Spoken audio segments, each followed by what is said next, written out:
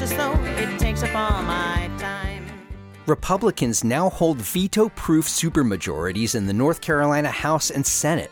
Where does that leave Democrats elected to serve Asheville and other blue communities? What's different is last session, when we were in the minority, but not the superminority, we knew that they were going to run bills that we didn't like. We knew that we were going to lose those votes on the floor, but we also knew that we had our governor. And then we also knew that we could sustain his veto. So the attitude was bring it on, pass whatever you're going to pass, because we can stop it. And the difference is now we can't stop it. I'm Matt Peiken. My guests today and tomorrow are State Senator Julie Mayfield and Representative Lindsey Prather. I spoke with them just a day after one of Prather's colleagues in the House announced she was switching from the Democratic to the Republican Party. That flip gave Republicans enough votes as a unified bloc to push through any bill they propose and override any veto from the pen of Democratic Governor Roy Cooper. Today's conversation focuses on how Mayfield and Prather define and carry out their work in Raleigh at a time when they can't hope to pass legislation coming from their own desks. We talk about how they're building relationships behind the scenes, the battle lines they're drawing as members of the minority party, and their strategies on moving the ball downfield when democracy itself is under threat. Hannah Cole wants to keep you from making a mistake when you file your business taxes. Hannah is an Asheville artist and the accountant who founded Sunlight Tax to help solo entrepreneurs like her. I get a lot of questions about how to navigate the IRS payment website. So, Hannah made a video that shows when you pay your business taxes versus your first estimated quarterly tax payment. Combining them can get you into trouble. Clicking the wrong drop-down can get you in trouble because you cannot be properly credited for the tax you're actually paying, and it can just cause you a little nightmare rabbit hole of sorting out with the IRS. In her video, Hannah shows you how she made her own payments. She says you can place her video right alongside the IRS website and follow along with her step by step. Getting the navigation correct is really helpful. It just saves you a lot of headache. Like so many other free resources she produces, Hannah just gives you the video. Make your tax time a little sunnier by watching her video at sunlighttax.com/overlook. That's sunlighttax.com/overlook. Just the day before this conversation, Representative Tricia Cotham of Mecklenburg County said she was leaving the Democratic Party and becoming a Republican. I began today's conversation by asking Lindsey Prather what this means for business in the State House. It means a lot. So I will say, being a freshman, as being there for only a few months now, I don't have a whole lot to compare this experience to so far. I can imagine it's a much different experience for people who were previously in the majority and are now in the minority. And so far, this is all I've known. Someone said a couple months ago, they feel like it's almost harder to be in an almost super minority because there's still that little bit of hope. And yes, when Representative Cotham changed parties, that did give the North Carolina GOP supermajority in the legislature. Now they already had it in the Senate.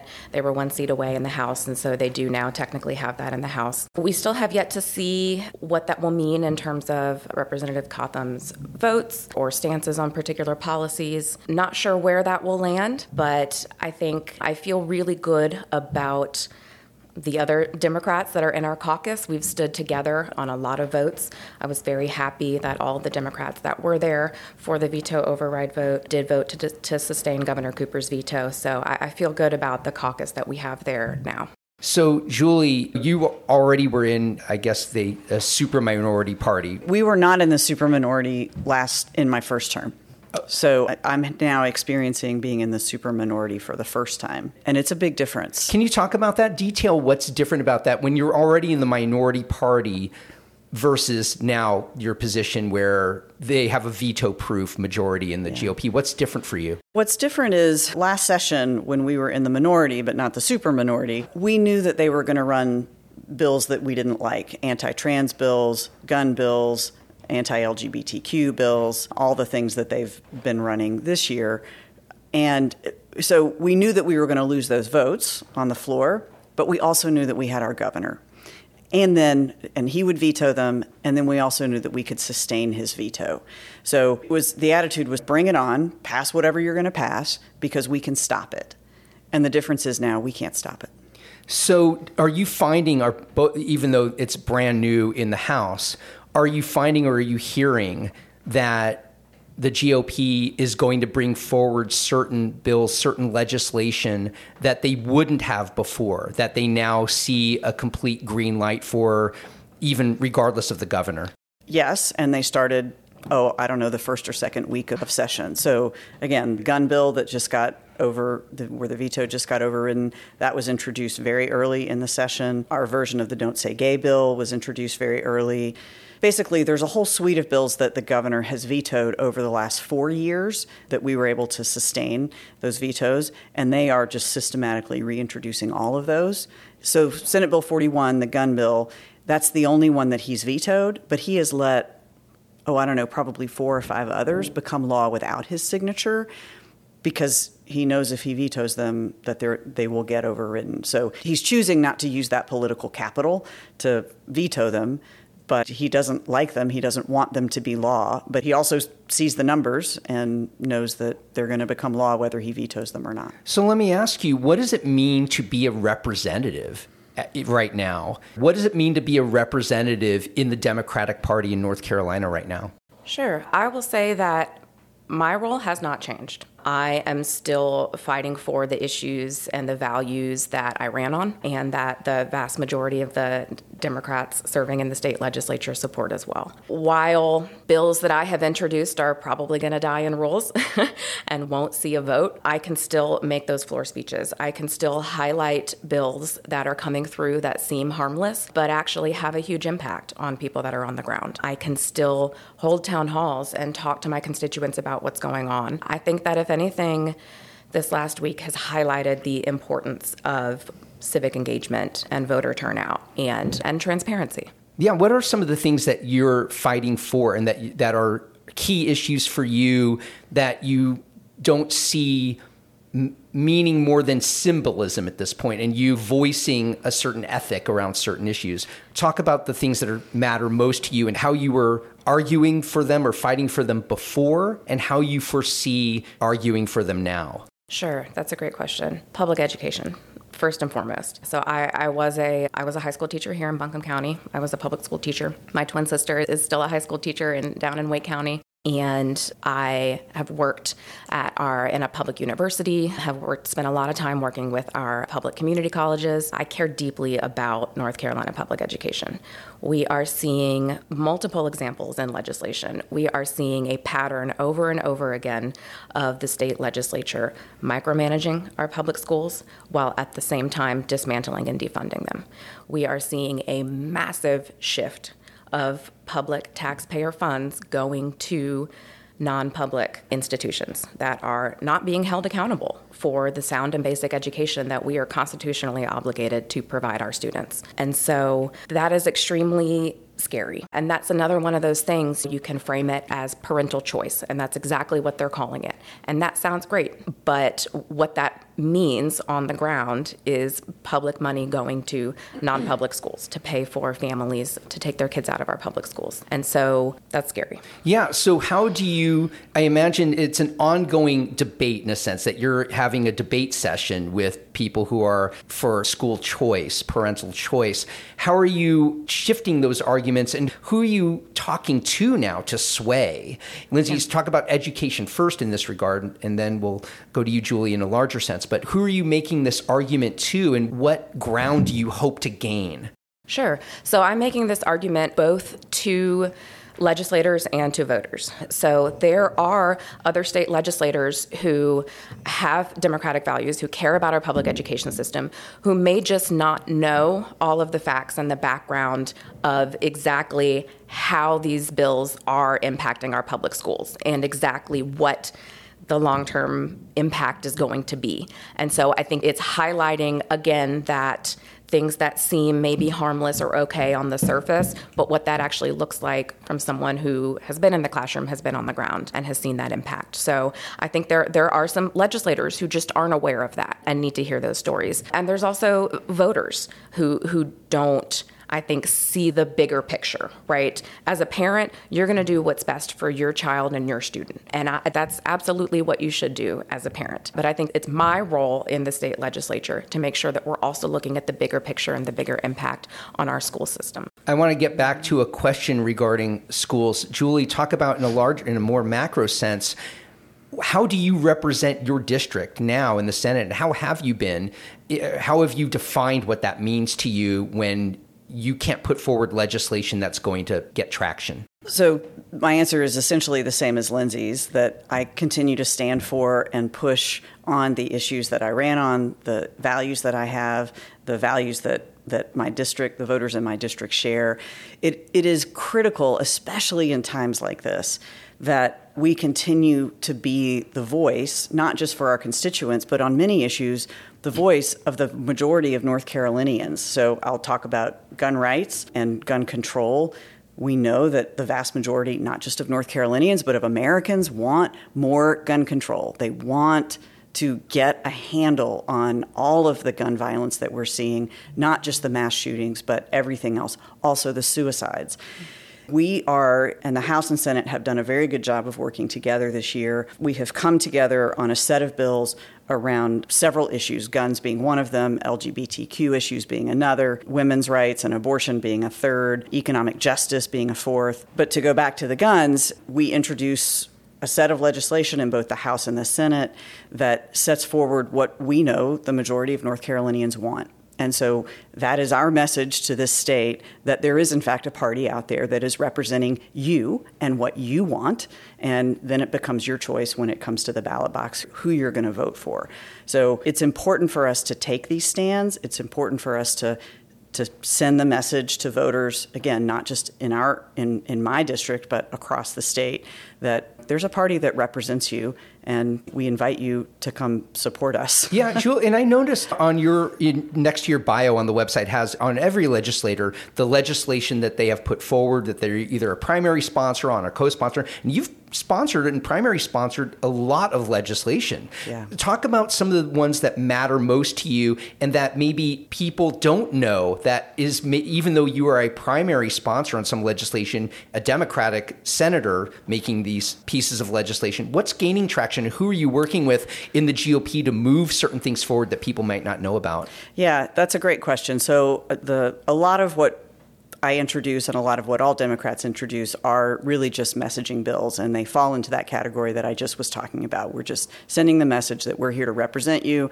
We're doing what you sent us here to do. We're championing those issues and those causes. This session, I have been very intentional in working with a number of Republicans on a number of issues, and I'm quite pleased that my Republican colleagues have come onto these bills with me, and they range from a number. So I have some that are criminal justice related. For instance, a constituent brought an issue to me last year that told me that North Carolina does not provide essentially food assistance, SNAP or TANF benefits, to people convicted of drug felonies until 6 months after they get out of jail. And we want these people to be successful and to rebuild their lives and to get out of the cycle of crime and poverty. If they can't eat, what are they going to do? It seems arbitrarily punitive. So in the 6 month, we're actually not as bad as federal law. Federal law says none ever. And wow. North Carolina pulled it back to the 6 months, and these folks have to be in either a drug treatment or have taken a drug treatment program. So what my bill does is it says, no, you get them as soon as you get out of jail. And if you've taken drug treatment in prison, then that satisfies it. If you're in a drug treatment program, once you're out, that satisfies it.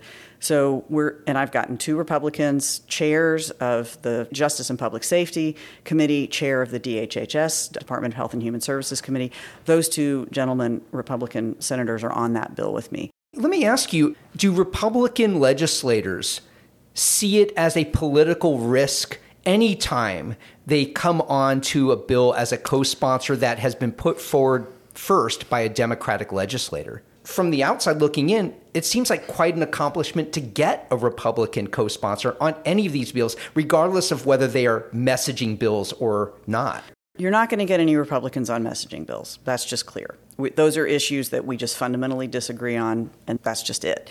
So where the work happens is you try to find those issues where there is the issues that aren't so politicized, and you try to take little steps where you can. And whether they consider it a risk, I don't know. I have good relationships with a lot of my Republican colleagues, and so I think if they viewed it as a risk, they wouldn't do it. Or if they didn't like me or want to work with me, they wouldn't do it. So clearly they do like me. They're interested in working with me. They agree with these issues.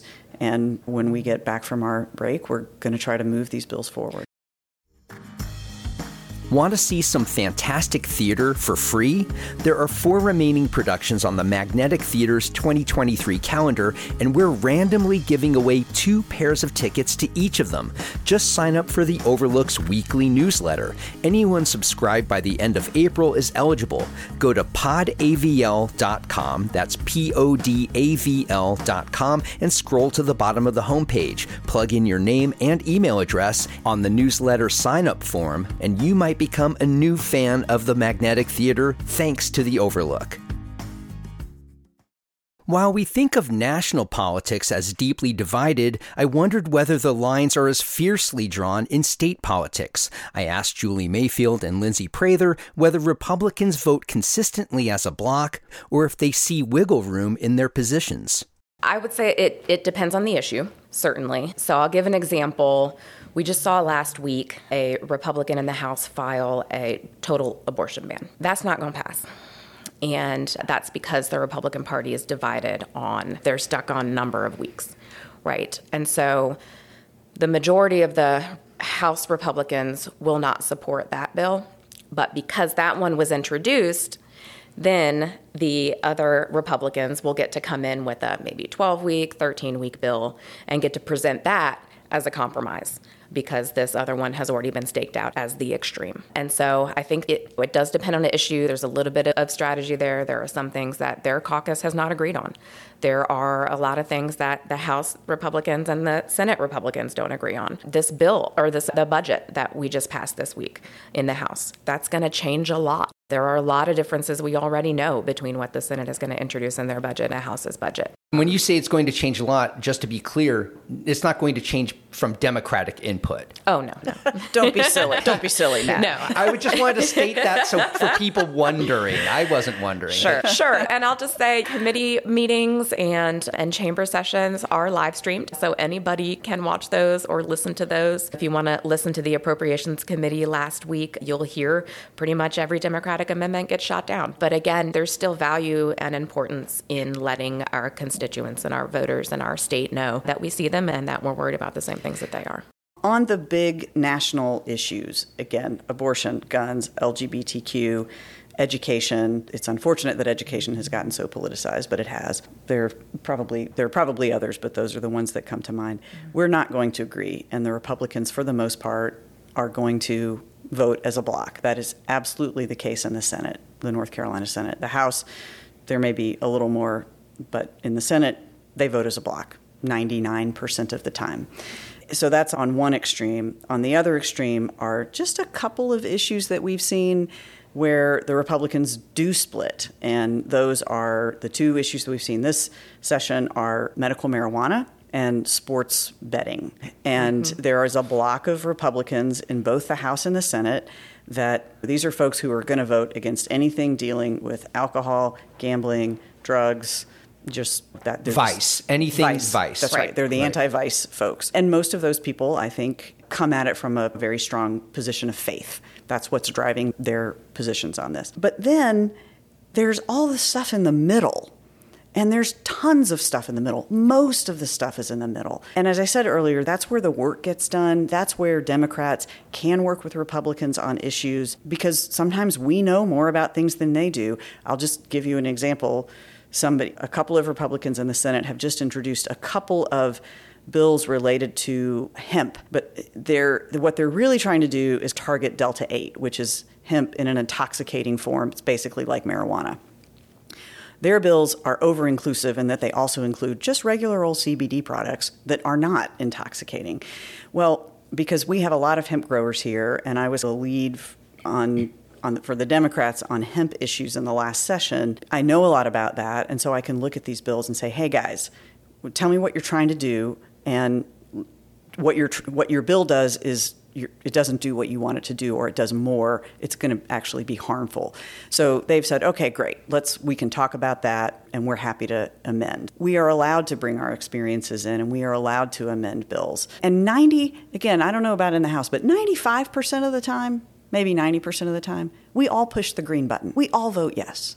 Because most of the things we deal with on the floor and things that come through committee are not those big hot button national agenda issues. They're just bills that are making things better for the people of North Carolina. But the hot button issues, don't they cast a cloud over relationships within the House and Senate, that when it comes to a seemingly innocuous issue, that there's memories? You do, I will say, and not everybody does this well, I try very hard to segregate it. Because, again, if I want to get anything done, I have to work with Republicans. Senator Michael Lee is one of the Republicans I'm working with on a number of bills. Senator Michael Lee is also the co-sponsor of the Don't Say Gay bill, and we've had a conversation about that. I have to just put that over on the side and work with him on radon. We just introduced a bill yesterday, led by Senator Lee, that will give Dreamers, DACA recipients, in-state tuition. Do you know how many years we've been trying to do that? That is brilliant. So you gotta segregate and be able to work with people who are also championing things that you don't like. And that is not to say that I do not get very angry, and that there are sometimes that, it happened on the floor this week because of a bill that's really too complicated to talk about. But I went up to one of my colleagues and I just said, what the hell are you doing? This is unfair, it's undemocratic, and you know it, and you're doing it anyway. Detail that a little bit. Sure. So this is a bill, it's Senate Bill 512, and what it does is it removes from the governor a number of appointments to key state boards, like the Utilities Commission, the DOT Board, the Coastal Resources Commission. I can't quite remember what some of the others are, but 12 boards. And under our Constitution, the governor is charged with executing the laws of the state. Okay, these are all boards and commissions that are part of the executive branch. They live under the governor. And we have had two North Carolina Supreme Court decisions on this when the Republicans several years ago pulled a bunch of governor appointments to boards. And the North Carolina Supreme Court said the governor has to have a majority of appointments to these boards. Legislature can have some, but the governor has to have a majority. Otherwise, he can't fulfill his duty to faithfully execute the laws. And so they're coming back and they're trying it again. Because the North Carolina Supreme Court now has changed over to conservative majority. And that's exactly what it is, right? That is exactly what it is. You would think there would be that any Supreme Court ruling would have a timestamp that this cannot be changed. This is as political a body as the legislature is then. Well, courts have become that way. As a lawyer, they have not been that way. They should not be that way. And this is a dynamic, this politicization of the courts really is something that's happened, I would say, only in the last 20 years. And you just have to look at the history of Supreme Court approvals at the federal level. Very few controversies going back in time. Some people do believe there are Republicans who will argue that you can go back to Robert Bork at the U.S. Supreme Court and his nomination being pulled as the first real political act of the Supreme Court. That is certainly one example, right, for sure. But I will say that here in North Carolina, one of the things that the Republicans did was make judicial elections partisan. When you do that, you've just done. You've made politics. That's an outright endorsement. Now, you said you had this argument with one of your colleagues and said, this is anti-democratic. You know it. I know it. What was the response?